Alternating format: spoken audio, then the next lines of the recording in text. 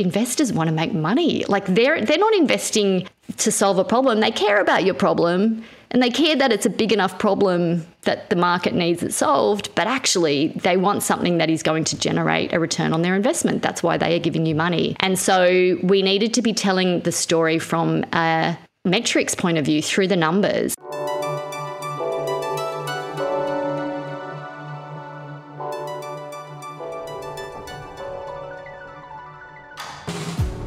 This is The Raise, where we take you behind the scenes into the capital raising journeys of startup founders. Some you may have heard of, others you need to hear about, and all of whom have been through it to close a raise. On the show, you'll learn how founders make the difficult decisions. Whether you're a founder yourself or you're simply interested in the fast-moving, innovative world of startups, this show is for you. I'm your host, Mylin Dang. I'm Managing Director of capital raising law firm Metis Law. For over a decade, I've worked with founders to raise capital so they can build businesses that make a lasting impact. Hello, founders and friends. My guest today on The Raise is Noga Edelstein. Noga is the co-founder of Urban U, one of the first and certainly the most successful home service booking platforms in Australia. Noga successfully exited in 2018. Today, she sits on the other side of the table as an advisor and investor at Tractor Ventures, a fund that helps unlock possibilities for startup founders through non-dilutive capital and hands-on advisory services. With this 360-degree experience, Noga is uniquely positioned to help founders looking to raise capital and scale their startups. In the first of this two-part interview, you'll hear how Noga's early acting career helped build her resilience for capital raising, how she beat her competitors by validating her customers, and what actually makes a pitch get heard by investors. Let's dive in. Noga, welcome to the show. Thank you so much. Noga, I'm going to ask you a question that you probably ask startups all the time. What's your elevator pitch for Tractor? Yeah, sure. So Tractor Ventures exists to unlock possibilities for founders, and we do that through a couple of ways. The first is through capital. So we provide non-dilutive capital for startups, and that generally takes the form of revenue-based financing or essentially a loan. And the other way we do that is through our Tractor Village, which is the social capital side of Tractor, and through advisory services where we get hands-on and help our founders to scale up and achieve their growth opportunities. And what types of startups do you work with? So at Tractor, we work with a really broad spectrum, but it can often be bootstrapped founders who are ready to take some capital to leverage some opportunities without having to sell shares. It does tend to be software businesses, technology businesses in the main, but through all of my kind of general investment and advisory work, I have advised a broad spectrum of startups. And what I've realised is that the experience you gain as a founder is so applicable to so many types of businesses. And what's the big audacious dream for Tractor Ventures? We are trying to really, when we say unlock possibilities for founders, we're trying to do that in so many different ways. Let them live their best life, and whether that's by building their own wealth, whether it's by changing the world with the companies that they're building, we exist to really enable all of that to happen. I love that it's non-dilutive. It's one of the big concerns for founders is being diluted out of their own companies. We'll get in a little bit more into Tractor Ventures. But before we do, you've had a small career in commercials and TV shows. Can you tell me a little bit about that? Well picked up. So in my, I suppose, primary school, high school, university days, so my teens and early 20s, I did some professional acting. So did a bunch of TV shows and films. This is going to show my age now, but a lot of the old ABC shows, Police Rescue, GP. I was in a movie called The Punisher with Dolph Lundgren, which gets some people a little bit excited. But it's interesting because that journey really, when I reflect on it, taught me so much about resilience. That experience of going to auditions and getting knockbacks and having to pick yourself up as a kid and realise it's not personal, it's because you have brown hair, not blonde hair, or whatever it might be, has really helped me through my startup journey. When pitching to investors and you're getting knockback after knockback, it really did help to build that resilience muscle. As a young person, how did you deal with those knockbacks?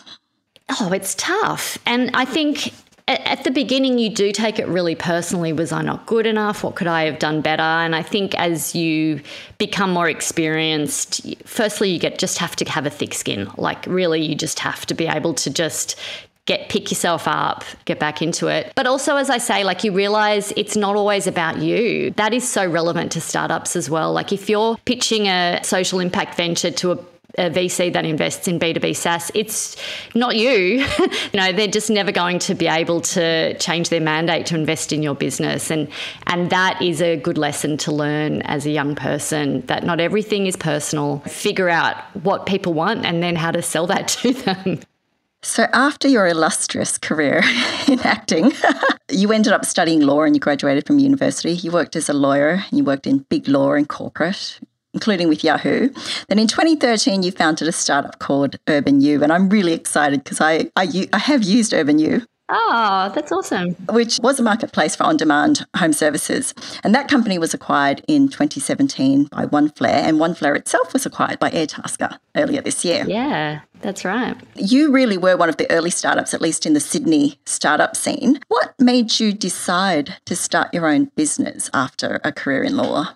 So I was at Yahoo, as you mentioned, and I was the general counsel there. And Yahoo at the time was this incredible place full of opportunity. We were the first of everything on the internet. So we had the first online dating. We had the first online radio streaming. We had the first online community with answers. Like it really just was a very exciting place, and just there was a real startup vibe, which I absolutely loved. And I liked going to work every day and not knowing what the answer was going to be, having to figure it out. There was this real kind of cohort of people that were going off to start their own businesses. And so it opened my eyes to the world of possibilities. The other thing about that place was they allowed us to experiment and do things. So even though I was a lawyer, I ended up running business development for the search marketing team because there was a gap and I put my hand up and I was able to do it. And so I felt really empowered to do new things. And while I was there, I met my co-founder, Elkie Keeley, and we kind of bonded over this experience of being busy working professionals, trying to get stuff done around the house, but never having the time to do it, taking a day off work to let a tradie in, and invariably they wouldn't show up. It was also around the time Uber had launched and everything was going on demand. And we really loved that concept of bringing that experience to services and home services. Your dad was a bit of an entrepreneur himself. What sort of businesses did he run, and were you involved in any of those? It's funny because until I really started my business, I never thought of him as an entrepreneur. I think that word is such a new word, isn't it? Just he had businesses. Like it's really cool to reflect back on that now and see how that influenced me. So I was born in Israel. He was Australian, came back to Australia to be with his family, and he hadn't gone to university, so he didn't really have a career. We'd lived on a kibbutz in Israel. And so when we landed in Australia, he spoke to some friends who had stalls at Paddy's markets, and they were like, you should do that. I'll set you up. We've got suppliers for shoes. Come sell shoes at Paddy's markets. And so he did that, and he set up stalls, and he did that for many years. And I worked with him from a very young age. Like my earliest memories of hanging out with my dad are driving in the shoe truck early mornings to Paddy's markets, and I worked with him as like a 9-year-old. And I remember like wearing this money belt and saying to people, can I help you? And they'd look around and like, where's the salesperson? And they'd look down at this little 9-year-old girl. And that was such a good experience because I think it also made me not shy to try and sell and try and help people and try and solve their problems. At one point, he owned a soft drink factory with other family members back when you used to deliver soft drinks directly to the house. That was a complete failure. Wow. And then he ended up having like tax practices. So yeah, he just always had different businesses. It was just wrong timing, the soft drink delivery, wasn't it? It was way too early. Change in the market coming, yeah. I love that story. I have a similar experience growing up. Both my parents worked in the rag trade, and some of my earliest memories were sitting in the van, the Toyota Hiace, to go into the city, the air conditioner not working and the doors down. So yeah, some great memories. So you founded Urban U with Elkie Keeley, and you only had $15,000 in savings at the time. And in just 3 years, the business grew to having 8,000 users, 18,000 services provided, and over $3 million in revenue. What do you attribute to that success? I'm glad you knew all those numbers. I'm not sure I would have recalled them, so thank you. Part of it is, as you say, timing, actually. Like we picked the right time to launch an on-demand business when everything was moving to that experience. As I say, Uber had just launched and consumers were getting used to the idea of pressing a button on their phone and ordering things. They were also getting used to online payments. It was 2013 we launched. It wasn't much before that where people wouldn't even put their credit card on the internet to buy something. They felt unsafe about it. But we really kind of managed to find the right point in that kind of journey through e-commerce and payment security to launch. The other part of it, as I say, ideas are great, but it's all about execution. And I think what we did really well was understand the underlying consumer need we were serving was trust, actually. And what we needed to do was build trust because we were delivering these home services. So cleaners, gardeners, handymen that were coming into your home, which is a very different experience to buying a book from Amazon, right? Like if the book doesn't arrive on time or you don't enjoy it, well, you've wasted your $20, but it's neither here nor there. Whereas if you have an experience when someone comes into your home and you feel unsafe or they don't show up on time, that's a really different kind of experience. And so because we really understood that and we were the consumer, I mean, we built this business to solve problems that we were experiencing, we were able to really speak to our users and solve that need. And it was interesting because a lot of other businesses started at about the same time doing similar things. So on-demand cleaning went through a bit of a boom. And we were ultimately the successful business in that space because we understood that better than anyone else. And what others were doing was just solving it with technology. So they would just have an on-demand booking experience, which was probably better than our on-demand booking experience, if I'm honest. But they didn't have that assurance that things were going to go smoothly. We were meeting our providers in person, face-to-face, to make sure they were clean, they smelt nice, all of those things that goes into making that experience. So I think we really understood that better than anyone else in our market. What did you do to learn about what your customer wanted? I'll speak for a moment about the supplier side because, we were a marketplace. So we had two customers. We had the users who were booking the services and then we had the suppliers who were delivering them. And we made a margin on what the difference in the cost was between what we were paying the supplier and what the consumer was paying. So in some ways, the supplier really was our customer. And we made, some really crucial errors at the early stage of onboarding our suppliers. So what we did was we kind of thought, like, if we were a consumer and we wanted to find the best cleaners, the best gardeners, what would we do? And I thought, well, I would go to an online review site like TrueLocal at the time and look at the top rated supplier. So we paid somebody, I'm going to say thousands of dollars. So out of that $15,000 that we first invested, like a big chunk of it went to somebody to scrape the internet and build us a database of all of the top rated suppliers in this space. And it took them about a month to do it. So when you're on this startup journey, a month is a big space of time. We didn't test any of those assumptions first, which was a huge mistake. So we didn't get on the phone and call the top rated guy on TrueLocal and speak to him and say, do you want to do this? We just waited for this big dump of data. And then we started cold calling all of the suppliers. And what we learned super quickly was that the guy who is the top rated cleaner on TrueLocal does not need any more business because he is really busy. And it's not necessarily because he's the best, it's because he's figured out how to use online marketing already. And so that was a big learning experience that we really should have firstly tested that assumption before we went and spent all that money and wasted all of that time. And secondly, we had to put ourselves in the minds of the user, of the supplier, right? So we went back and said, okay, so there's got to be people who are just as good at what they do but don't know how to use online marketing. where are they?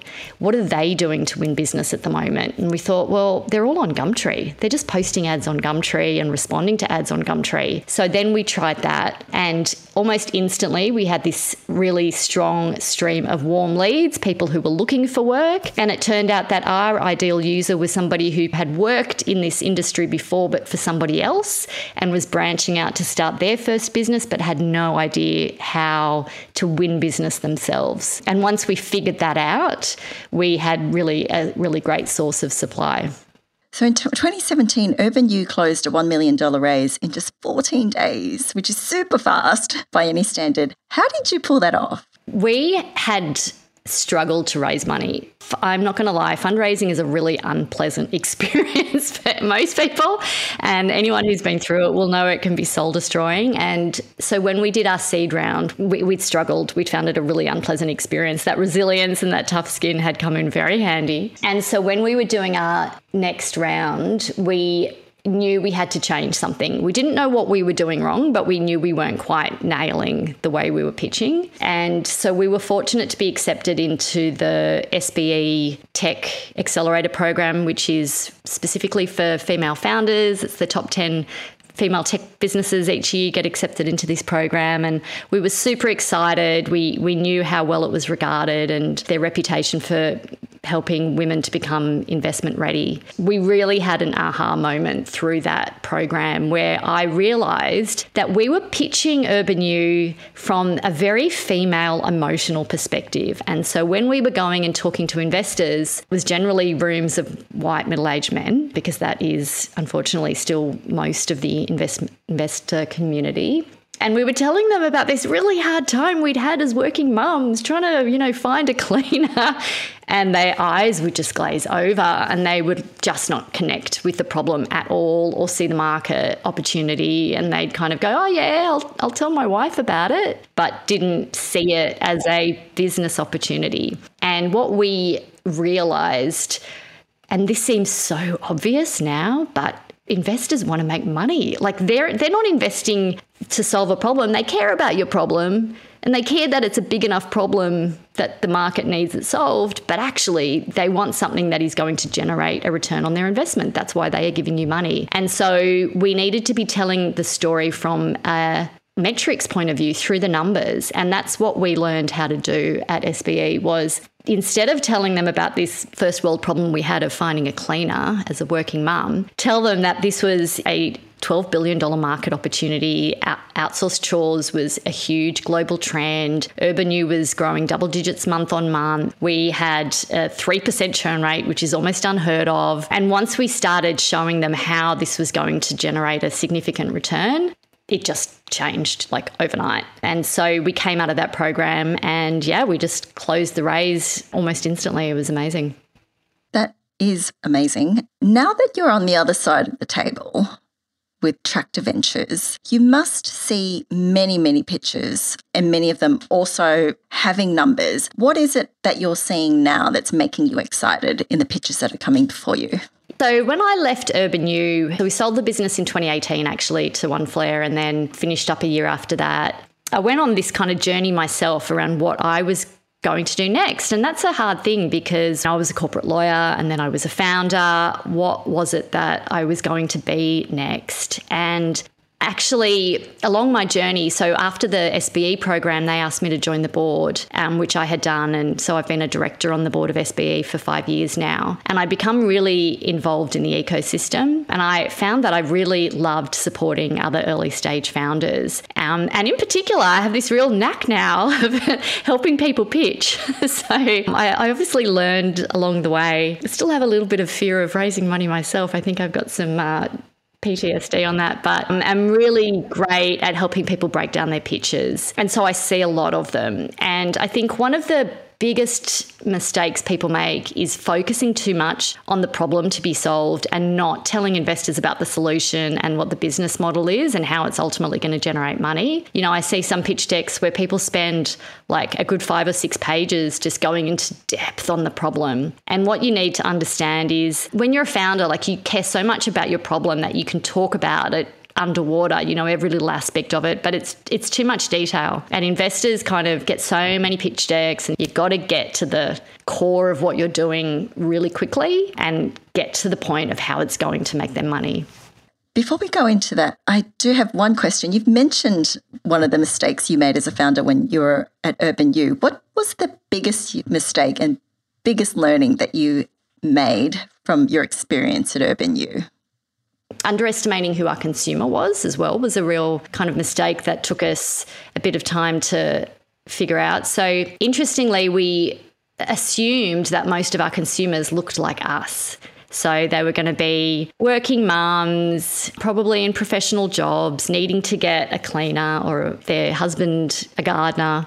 So looking back at some of our early marketing materials, it's quite funny because we had the images we used was crazy, busy, juggling mums. It was very, very female focused. And what we realised once we started going to market was actually mums don't necessarily need recommendations for these services because they talk to each other all of the time about this stuff. If you're in a mother's group or you're out with your friends, hey, does anybody have a cleaner they can recommend? Those conversations happen all the time. However, men do not sit around the pub talking about cleaner recommendations, right? And so we really underestimated who our consumer was and the proportion of men that would make up our audience, actually. And so when we ran one of our very first marketing campaigns, the first customer we ever got was a single dad because experienced the exact same problem but didn't have that community around him to source recommendations. This is a common mistake that people make, and actually it was your very first question to me, Maylene, which really illustrates how important it is. What do you do to learn who your consumer is?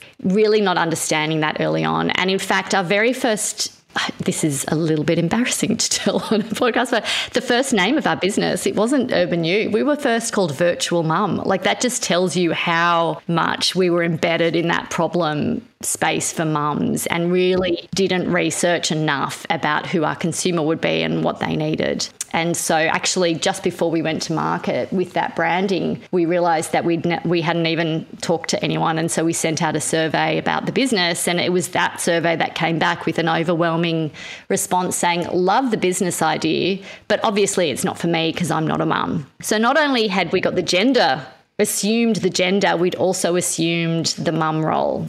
Once we got to that, the business really started to grow. And how did you transition then from being on the board at SBE to Tractor Ventures? So I do a lot of things. I have a little bit of a portfolio career, I think is the word for it now. As I mentioned, been on the board for 5 years, but I do that at the same time as Tractor. I'm also a venture partner at Black Nova, and I do some angel investing. So I like to be busy, and I think also when you're advising startups, it's important to really be immersed in it and do different things yourself so your experience remains relevant. When I started advising, I really started seeing so many great businesses that I wanted to invest in them. And in particular, through my work at SBE, I saw how few women successful at raising money. And I should flip that. It's not that the women are unsuccessful in raising money. It's that so few dollars flow to female founders. In fact, I think the latest stats had it as less than 1% of VC funding goes to women, which is appalling. And yet they grow better businesses statistically. So I wanted to try and alleviate that. I also think a big part of solving that problem is having more women make investment decisions so that when you're a founder pitching, it's not just rooms of middle-aged white men. And so I wanted to help to be part of that solution. So I started learning about angel investing, and so now I kind of do a variety of roles in that investment and advisory space. What do you think female founders can do for themselves to help themselves through the capital raising process?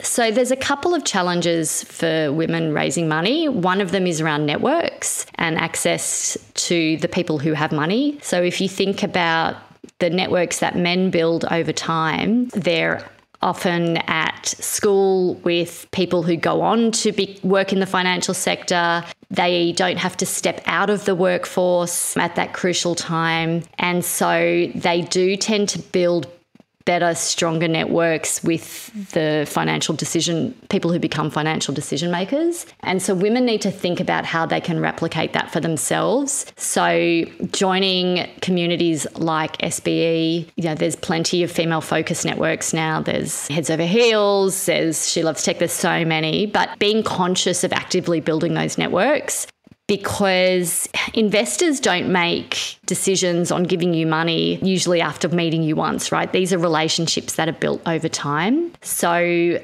putting some effort into building those connections and maintaining them before you actually need to earn money is really, really important. And I think actually you can use being a woman to your advantage sometimes, because there are so many networks just geared to providing that for women. I think getting more confident on numbers is another thing. It's a generalisation, but in general, women are less comfortable with financial reports, with financial decision making, with understanding metrics, and you really just have to force yourself to learn it. And that's something that I experienced. I'm, as you said, a lawyer by trade. And so for me, it's words, not numbers. But you really have to, and you can't rely on anyone else to know your numbers. That comes out a lot when you're raising money and you're just discussing valuations and all that kind of thing. You're really at a disadvantage if you don't understand the arguments that your investors are putting to you around all of those things. The other part of it is getting comfortable with technology. One of the big challenges for women raising money is often we're not the tech founder, we're the business people or the marketing people, and it's really hard for investors to put their money with a team of completely non-technical people. And I learned that the hard way. One of the reasons I think Elke and I struggled to raise was because we were exactly that. We were non-technical founders, and our investors had to have faith that we would find a technical co-founder or a CTO to join the business. And now on the other side of the table, I see why that is so important, because if you're relying on an external party to build the core part of your business, you're a technology business, but you don't have that expertise in your founding team, that's a really big leap of faith to believe you're going to be able to bring that on board. So make yourself get comfortable with technology. You don't have to be a coder, but you need to understand enough about the tech language. So when you're bringing someone on board, you can supervise them, you know what they're doing. You're not just blind about that core part of your business. And build the connections in that space so that when you're ready to raise money, you have a solution for that part of the problem ready to go. So you can go to investors and say, we know who we're going to hire, or we've already built our first version, or whatever it might be. So that's not a big question mark in their minds. That was so much gold from Noga on how to scale your startup by knowing your customers, building a strong investor network, and pitching for impact. Subscribe to The Raise to listen to part 2 of the interview, where we talk about the art of startup valuation and how to find the right investor for your startup. You've been listening to The Raise, a show that takes you deeper into founder stories about capital raising. We'll have all the contact details for Noga and Tractor Ventures in our show notes. If you'd like to learn how to raise capital like a guru, check out one of our free capital raising webinars. Head to termsheet.guru. That's termsheet.guru. This podcast is brought to you by Termsheet Guru. Raise capital successfully and faster with Termsheet Guru so your startup can make an impact. To make sure you don't miss an episode of The Raise, be sure to subscribe or follow the show wherever you get your favourite podcasts. And while you're there, share the love and leave us a 5-star review. It really helps us spread these amazing founder stories far and wide. I'm Mylin Dang, and we'll be back next episode with another deep dive into a founder's capital raising journey.